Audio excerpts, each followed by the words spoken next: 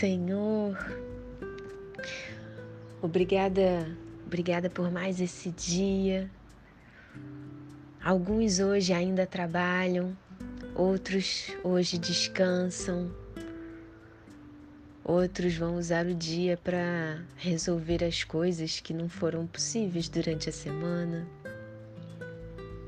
Obrigada porque o Senhor é o dono do tempo. Quanto mais nós nos dedicamos a Ti, mais o Senhor nos ajuda a organizar a nossa vida. E hoje, Pai, lendo a Sua palavra, primeiro livro de Crônicas, capítulos 25, 26 e 27. A palavra hoje nos mostra mais uma vez como tudo que vem de Ti, tudo que é abençoado por Ti é organizado. Tudo tem uma função, tudo tem uma responsabilidade clara. O Senhor designa pessoas para terem o privilégio de participar do seu mover. O Senhor capacita, o Senhor prepara, o Senhor levanta.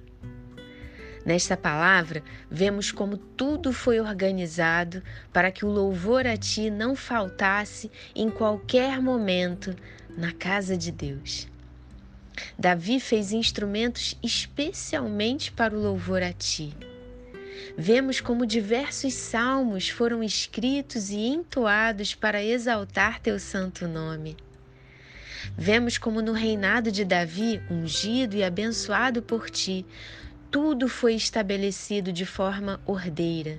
Foram nomeados os chefes das tribos de Israel, foram nomeados sacerdotes, cantores, porteiros, guardas, oficiais, juízes, administradores e conselheiros do rei. Foram estabelecidos turnos para que o serviço ao rei estivesse sempre em ação e assim não fosse pesado e sobrecarregado para ninguém. Foi organizada a segurança em todos os cantos do reinado, tudo planejado e executado com excelência. Assim também devemos agir em nosso dia a dia, Pai. Nos ajude a organizar a nossa vida,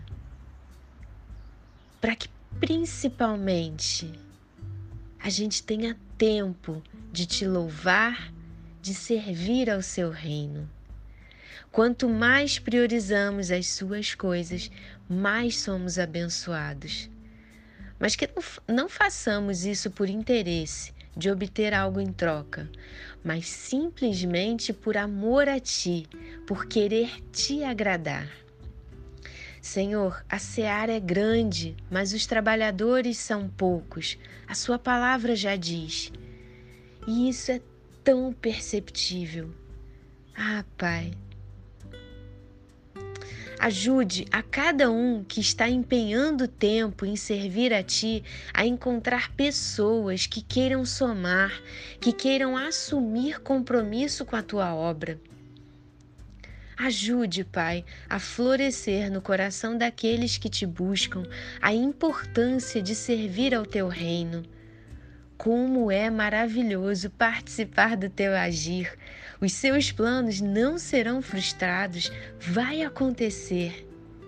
É maravilhoso ter a confirmação de que o Senhor nos chamou, nosso coração atendeu e então presenciar o Teu agir na vida das pessoas e na nossa própria vida.